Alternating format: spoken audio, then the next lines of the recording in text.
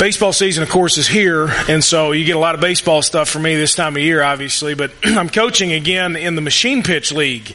It's been, I think, 5 or 6 years since Hank was in that league. Now Duke, my 7-year-old, he's in the Machine Pitch League, and we had practice the other night, Friday night, and you've got 12 or 13 little 7 and 8-year-old boys running around, and it's an experience. You're certainly invited to come out and help, or observe, or run, or whatever you want to do when you get there. I don't know. But it's kind of fun, and I enjoy coaching. For some, when you're coaching these little boys, you can see the ones for whom the game comes easy. And they don't really have to try very hard to be that kind of baseball coordinated, if that makes sense. And they're just good at it at a very early age. For some, it's a struggle, and maybe it's difficult. When I was growing up, the game came pretty easy to me until I was about 15 years old. I was on the all-star teams and did all that stuff. And some of you in your own sports, your own activities, you were like that. It just came real easy to you. You could do things really well. And then when I was 15 years old, I was a sophomore at Pleasant Ridge Park High School in Louisville, and I kind of hit a wall. I was given the starting shortstop job and was scared to death. For the first time ever, I'm facing varsity pitching in a program that we faced a lot of really good pitchers, and they just put it to me. I had 1 hit in my first 11 at-bats, and I had 6 strikeouts in a row to round out those first 11 at-bats. I thought my career was over. I thought I'm done. I can't play this game anymore. And my coach, who believed in me to a large degree, he pulled me aside, and he basically told me, he said, now, you've been doing this your way for a long time, and you've been pretty successful, you think, so far. But it ain't going to work anymore. Not at this level. You're going to have to make some changes, and you're going to have to do it our way. And I wasn't real stubborn in trying to do it my way yet, anyway. I didn't know any other way to do it. And so he got me over, and we worked on some different things, and he really helped me with my swing and helped me to learn how to perform really at that level. And I bought into what he was saying. The answers came from the coach, who was smarter than me, and I bought in, and I knew, though, that if I were going to do better, I was going to have to trust him and do it his way. The problem was, his way was a little bit unconventional to me. I'd never done it that way before. I'd always played baseball one particular way, and I'd been successful, and I had no problems. So his way was a little unconventional. And his way was also kind of foolish to some people, because in order to fix my swing, he didn't get me over and throw baseballs to me. He did a drill that I'd never seen before. And some of you have done this drill since then, if you ever played baseball. He got me up against the fence, and he made me stand with the bat sticking straight out from my stomach, and that's all the length that I had, the distance I had from the fence, and I had to swing without hitting the fence. And the first swing I took, I nailed that fence. Just rattle your hands, and I felt so stupid. And if anybody had been watching us, they might have looked at that coach and said, what in the world are you doing? But he knew what he was doing, because his way was perfect to him. He'd been down that road before with different players. He'd coached different guys who had the same problem I did, and he was able to help them. He showed me how, and I got on board, and I got through that immovable obstacle of 1 for 11 with 6 consecutive strikeouts that I'd been facing. Now, since then, I've learned that was not really a big deal. That life has a way of throwing immovable obstacles at you that really are a big deal. It was devastating to me as a 15-year-old baseball player, but as I've gotten older, I've realized that was a very minor issue, as you well know. And you guys know what I'm talking about, of course. You've faced a lot of immovable obstacles in your life, and many of us are facing them right now. And many of us will face those as we move forward. The truth is, they're overwhelming, aren't they? And they're intimidating, and they're terrifying, and they're confusing. We don't know what to do. And I believe it's those immovable obstacles that God wants to talk to us about today. We're in a series called Bible Stories That You Thought You Knew. And you've been with us. You know this series so far. If you're new with us today, we're just looking at old Bible stories from both the Old and New Testament, kind of working through the Bible chronologically to pick out some of the stories that show who God is, that show what He has done, that show His overall story of redemption and grace and love and justice in the world. Today we're going to look at a story that really did happen, a story that shows God's power, a story that shows His commitment to fight battles and move obstacles for His people. So if you got your Bible handy, I want you to turn with me to Joshua chapter 6. Joshua chapter 6. Joshua's over in the Old Testament. If you're not familiar with the Bible, please just go to the table of contents. If you do not have a Bible with you today, the version that I'll be reading from is in, I think, at least halfway back or so. We've gotten them filled up so far. There's some Bibles there in the pews next to the hymnals. Feel free to grab one of those. Certainly you can look it up on your phone or tablet, but there's something I think powerful and important about having it in your hands and being able to turn to it and learn where things are. And so anyway, if you need one of those Bibles, by the way, if you don't have a copy of the Bible and you need one, just take it with you. We're happy to provide those for you. Someone has donated all of those, and eventually we'll have enough to go all the way back. We're just waiting on a shipment. But anyway, someone has donated those to the church and for the purpose of putting the Word of God in the hands of the people who attend here. So Joshua chapter 6 is about the old story, that the old song that maybe you sang in Sunday school, Joshua fought the battle of Jericho, and the walls came tumbling down, if you remember that old song.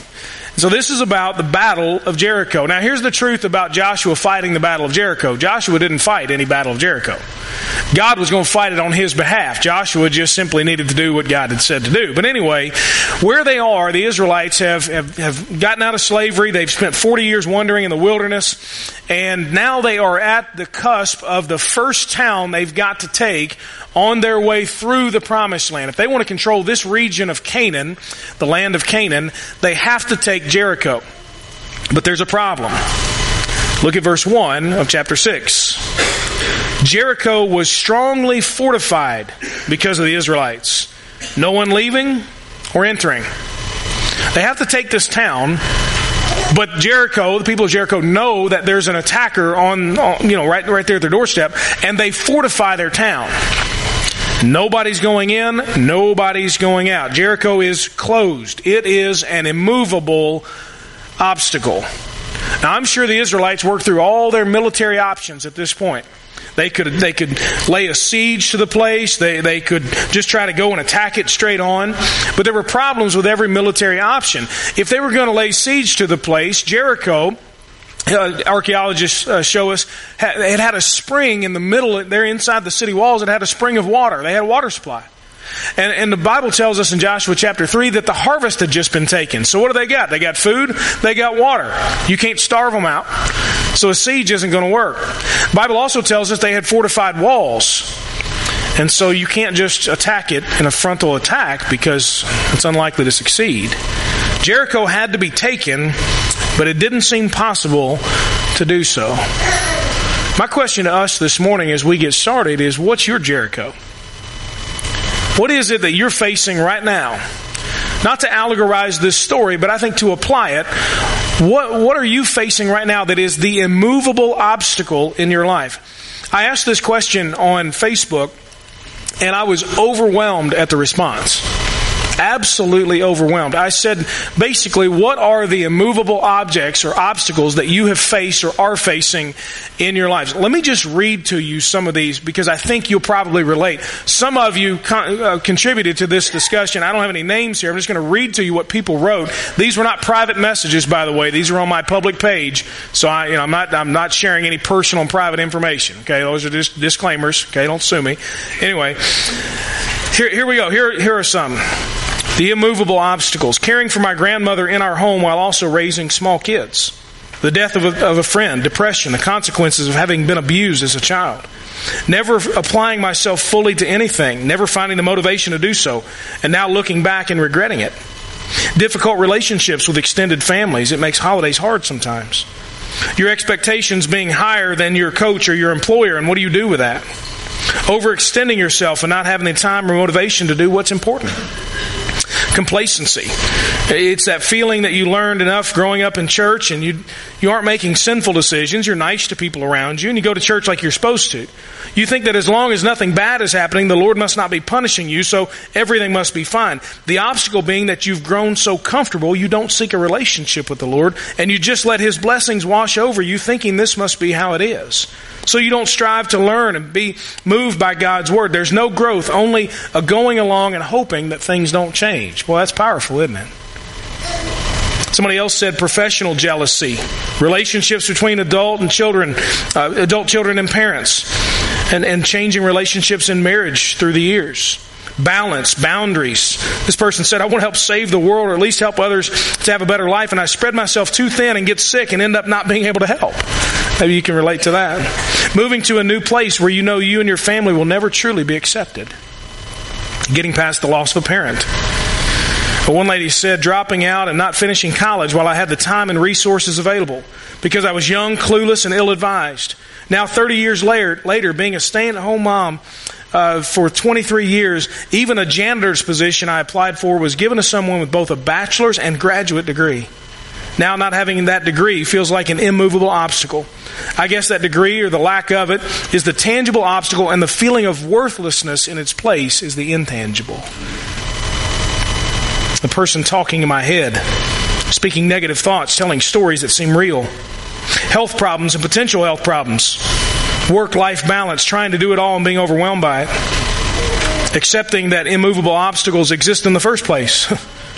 Not all problems are going to be solved and I think they should be. Low confidence in myself and in others. One guy said, temptation is the worst for me. I pray for it and battle it with my faith and prayer, but it's still hard. Dealing with health issues, trying to make changes in your daily routine. In my life, this person said, I've never felt like God was not with me. I've always felt like the bad times would turn into goodness around the corner if I just kept going and have faith. But losing my husband of 28 years makes me question that. It's the immovable obstacle. This person said, I am my immovable obstacle. My flesh. My desire to do things my way rather than God's way. My refusal to learn the lesson the first time around. My stubbornness. Because I've also faced obstacles more like I suspect that you're talking about. The sudden death of my father was a tough one for me for a very long time. The long, troublesome path of our adoption and the waiting game was another. I pray that one day I'll get out of my own way and let God handle it all. He's going to do it anyway. You'd think I'd have learned by now. It's powerful. One person said just people in general. That's my immovable obstacle. Amen.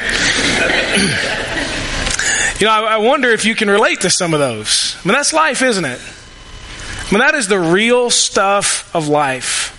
And nobody even mentioned the financial difficulties that people face, or the loss of a job, or things like that. Or even the loss of a relationship. And boy, our Jerichos can be big, huge, immovable obstacles. And I wonder, how have you been attacking yours? You see it there. You know what you're up against. How have you been attacking it? How have you been trying to move the immovable object or obstacle in your life? Those that are on the inside. Those that are on the outside. A lot of times we just try to do better. We try to avoid that sin, or we're going to make up for what we've done wrong, or we're just going to think positively. Or we exercise, or we go to therapy, we take medicine. We do all kinds of things to try to move the immovable obstacle in our lives. None of those are inherently wrong. But a lot of times it just turns us into manipulators of situations and people, trying to figure out a way to move what is obviously immovable. Or maybe you've given up and you've gotten angry, trying to pretend like it's not a big deal, like it doesn't bother you, like it's not really there. I wonder what your Jericho is today, on the inside or the outside. The one that makes you feel like I did as a sophomore in high school, thinking that your career, your life is over. The one that makes you feel that way about yourself, your relationships, your future, your finances, your health, your job, your emotions, your life. That big Jericho that's staring you down every day. But look at what God said about Jericho. Verse 2. The Lord said to Joshua, good luck, dude. Good luck. Pull him for you. Good luck. Here's what he says. Look, I have handed Jericho, listen to this, its king and its fighting men over to you. He doesn't say good luck. Hope you do well. Hey, I'm pulling for you. Be here if you need me after you get, whipped. He says, I have handed this place, this thing, these people over to you. Now at this point, the Israelites have to know that's their only chance. a fortified city that will not respond to a siege, that they can't take on their own. They have to know that it is only God who is their hope for taking this immovable obstacle, for getting it out of their way. And I wonder, are we willing to admit the same today about our immovable obstacles? That it is only God who can do something about this. You've been trying a long time. Trying to move it. Trying to get past it. Trying to deal with it.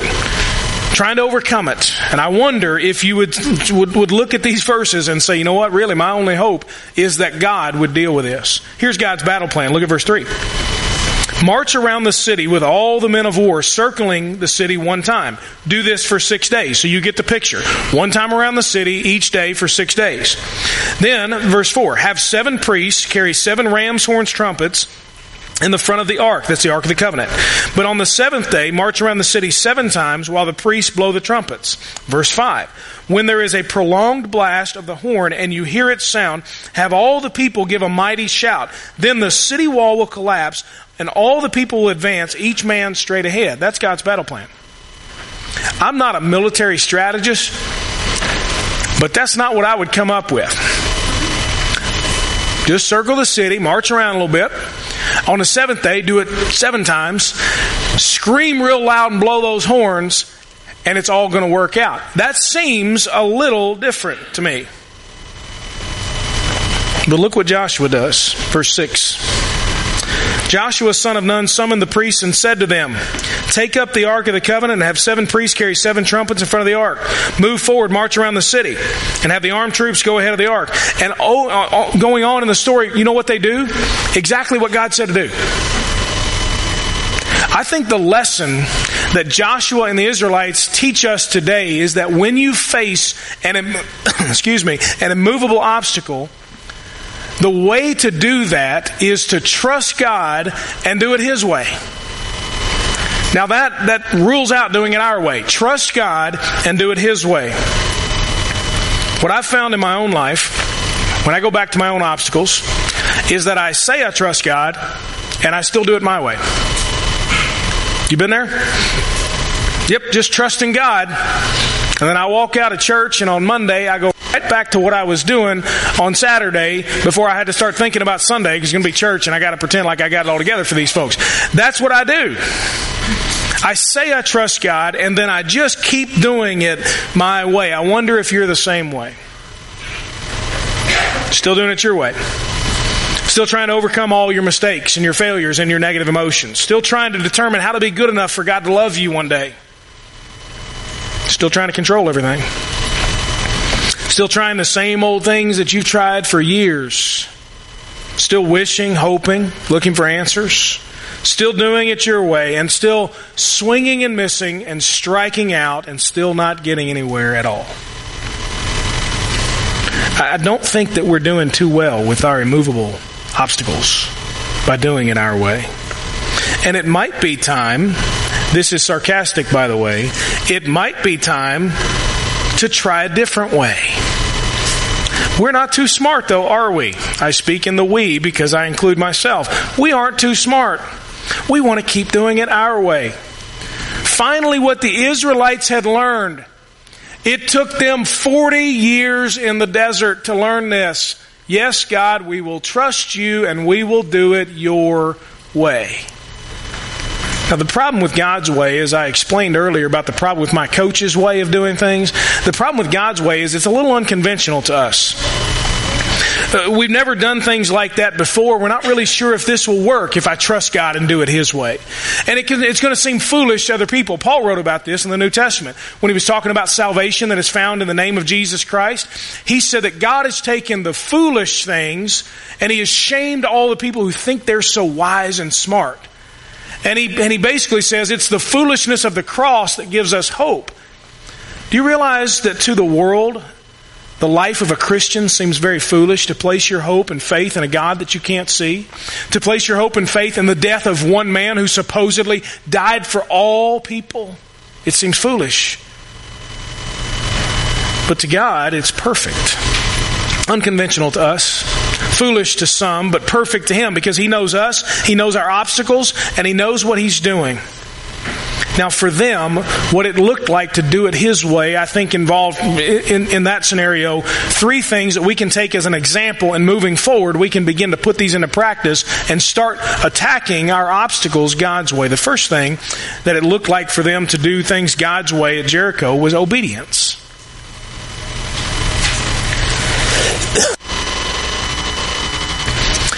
What God told them to do, they did.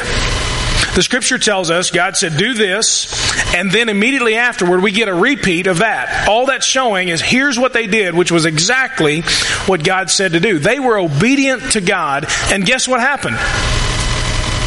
What happened was what God said was going to happen. They marched around the city, and then on the 7th day, they marched around it 7 times, they blow the trumpets, they scream real loud, the walls fall down, they run and they take the city. They were obedient to God. It begs the question, I think, for us, are we living in obedience to the Lord? Truly. That's one of the questions we don't ask ourselves a lot at church for some reason. We kind of assume that we all are. But you know what I've learned? Is that I'm not always living in obedience to the Lord. And if I'm not, that probably means that somebody else isn't either. So maybe there's somebody here who needs to have the question, are you and I living in obedience to the Word of God? Internally, externally, in our emotions, our thoughts, our choices, our actions, our decisions, our direction in life? Have we taken the time to study what God has to say about that immovable obstacle in our lives? Are we living according then to what God has said about it? How we should go about it? I'm convinced, honestly, that this is the root of so many of our problems. We simply don't live in full obedience to the Word of God. At least that's one of my biggest problems. I'm also convinced that God has something to say about every one of our immovable obstacles. He has a way forward, a path for us to walk. Most of us either don't know what it is or we don't do what He has said for us to do. I think that's the case. Either we're ignorant or disobedient. If you don't know, I cannot encourage you enough to begin reading and studying, not just reading, but also studying the Scripture to find out what has God said about this in my life. If you could relate to one of those things that somebody said on Facebook and you're dealing with a particular emotion, a particular decision, a particular relationship, whatever it may be, what has God said? Well, I don't know. Let me encourage you, begin to study the Word of God to find out what has He said about this. And if you are not doing what you know God has already said to do in that particular situation, I can only encourage you to repent, to turn to God, and begin today to obey the Word of God. He will forgive, He will restore, and He will help you move forward. Obedience is powerful. It aligns us with God's solutions. It puts us in position to receive God's blessings. It brings joy and it pleases God. So their first step was to be obedient. Do what God had said. In your immovable obstacle, let me encourage you this week, do what you already know God has said to do about that. And if you don't know, then begin to study and begin to learn. Secondly, God's way through Jericho involved worship. They were to walk around in a procession led by the priests and the ark, which was essentially a worship service. They were going to be led by their spiritual leaders. This was not a military strategy, it was a spiritual strategy. I think a lot of times in our lives, I'll say this for me, a lot of time in my life, I look at things and I don't immediately attack them in a spiritual manner, but I have come to believe that every issue we face at its core is a spiritual issue. Everything, let me repeat that. Everything we face at its core is a spiritual issue. Does that mean there aren't other things going on? That's not my point. But ultimately, there is a spiritual solution to everything that we face. They are all spiritual issues. How many times is that our first default? Probably not often. We're going to figure it out instead of going to the Lord in prayer and in worship. They were to walk around worshiping the Lord. God was going to give them the battle. That wasn't in doubt. But they were supposed to turn their eyes to Him and worship Him.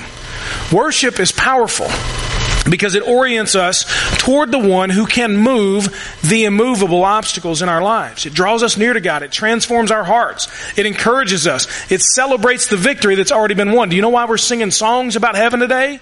Celebrating the victory that has already been won on our behalf by God. Because it goes exactly with what we're talking about today. That's why we worship. And thirdly, God's way through Jericho involved holiness. Now, if some of you guessed that one on the outline without going to the app and looking and scanning the little thing and all that, then you win a free prize on the way out the door. Because if you went 3 for 3 today, man, you are really good. Obedience, worship, holiness. Now, don't pack up yet, because I'm going to explain holiness real quick. When God said you're to march around the city, obey me. You're going to do it in such a way that you are worshiping. And then when I knock the walls down for you, you are to go and take the city, and you are to leave nothing except Rahab, a lady who was a prostitute who had turned to the Lord. Rahab and her family were to be spared. God says what you are to do is to align yourself with whomever and whatever is godly, and you are to distance and remove yourself from everything that is ungodly. That was how they were to attack the promised land. They were to be holy as they moved forward with the Lord. Holiness is powerful. Makes us like Jesus, which of course is God's will for our lives. It develops closeness with the Lord. Truth is, we can't hear from God when we have repeating sin in our lives. You just can't do it. It's impossible. It gives us God's eyes and His heart toward the things that we face. It protects us from what is not of God. It provides for us the life that God wants for us. It builds spiritual strength. It makes us useful for God's work. It gives us credibility in our witness. It builds peace with God. And you say, man, I can't live like that. I mean, you're talking holiness. I don't even know. What does that mean? I want you to know that the Bible tells us holiness is possible. It tells us first and foremost that through what is called justification that we are declared holy. That at the moment when you place your faith in Jesus Christ, that you are given God's holiness and you are now made holy, which means you are set apart for God. That doesn't mean you're perfect. That doesn't mean you won't ever sin again. Holiness means set apart.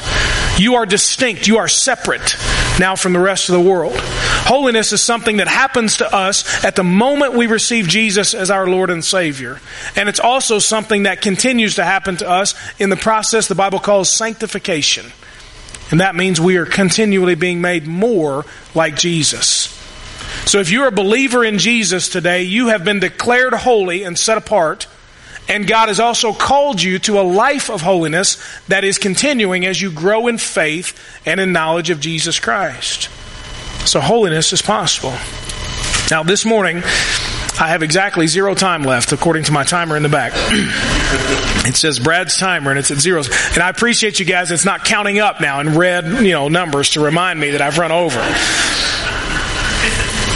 They turned that off. Thanks. I appreciate that. A lot of times it gets up to 7, 8, 9 minutes and I'm like, oh, I'm not done. Anyway, so I know this morning there is no way for us to address all of the immovable obstacles that we're all facing. There is no way. Today is just a start. It's like the first time that my coach pulled me aside and began to work with me. Today is just a start. But I believe that God can cover, and He does cover all those. Today we don't have time for that, but God does. Today I think is just the first step, a commitment to trust God and do it His way. And that's what I want you to do this morning. I want you simply to make the commitment this morning that whatever it means, I don't even know what it means, but I am willing to learn and find out. I am making the commitment this morning that in my immovable obstacle, whatever I'm facing, I will trust God and I will do it His way. Now that begins, of course, with the greatest immovable obstacle in your life, whether you know it or not, which is your own sin. This isn't about being a good person and just bucking up and doing better with your immovable obstacles and look at my strength. No. This is about full surrender to Jesus Christ, which begins with admitting I am a sinner. I stand under the judgment of God and I need His deliverance, the death of Jesus, to cover me and to forgive me so that I might be set free from my sin, that immovable object may be separated from me, the Bible says, as far as the east is from the west, thrown into the depths of the sea, never to be brought up again by God, that I might be delivered from that immovable object. That's where it begins. If you have not done that before, if you have not surrendered your life to Jesus Christ, admitting that you are a sinner, repenting, turning from that sin, and receiving Jesus by faith alone, then don't start with trying to move an immovable obstacle. Don't start with trying to restore a relationship in your life. Don't start with trying to just do better. Start with surrender to Jesus Christ. Now, if you need somebody to talk to about what it means to be obedient, what it means to worship, what it means to be holy as you go after this immovable obstacle in your life, then listen, I would love to be able to talk with you. Do I have all the answers? No, but maybe together we can find what God wants you to do. My email address is there. I think it's on the back of the bulletin. I'm not going to ask you on the way out the door to try to tell me anything. That's not the point today. But I would love to set up a time. Let's talk together. Let's pray together. Let's figure out what it is that God wants you to do. I'd be happy to do that. Let's set up a time. Trust God and do it His way. Even when it's unconventional to you or foolish to some. Remember, it's perfect to Him. Trust God and do it His way. Let's pray together.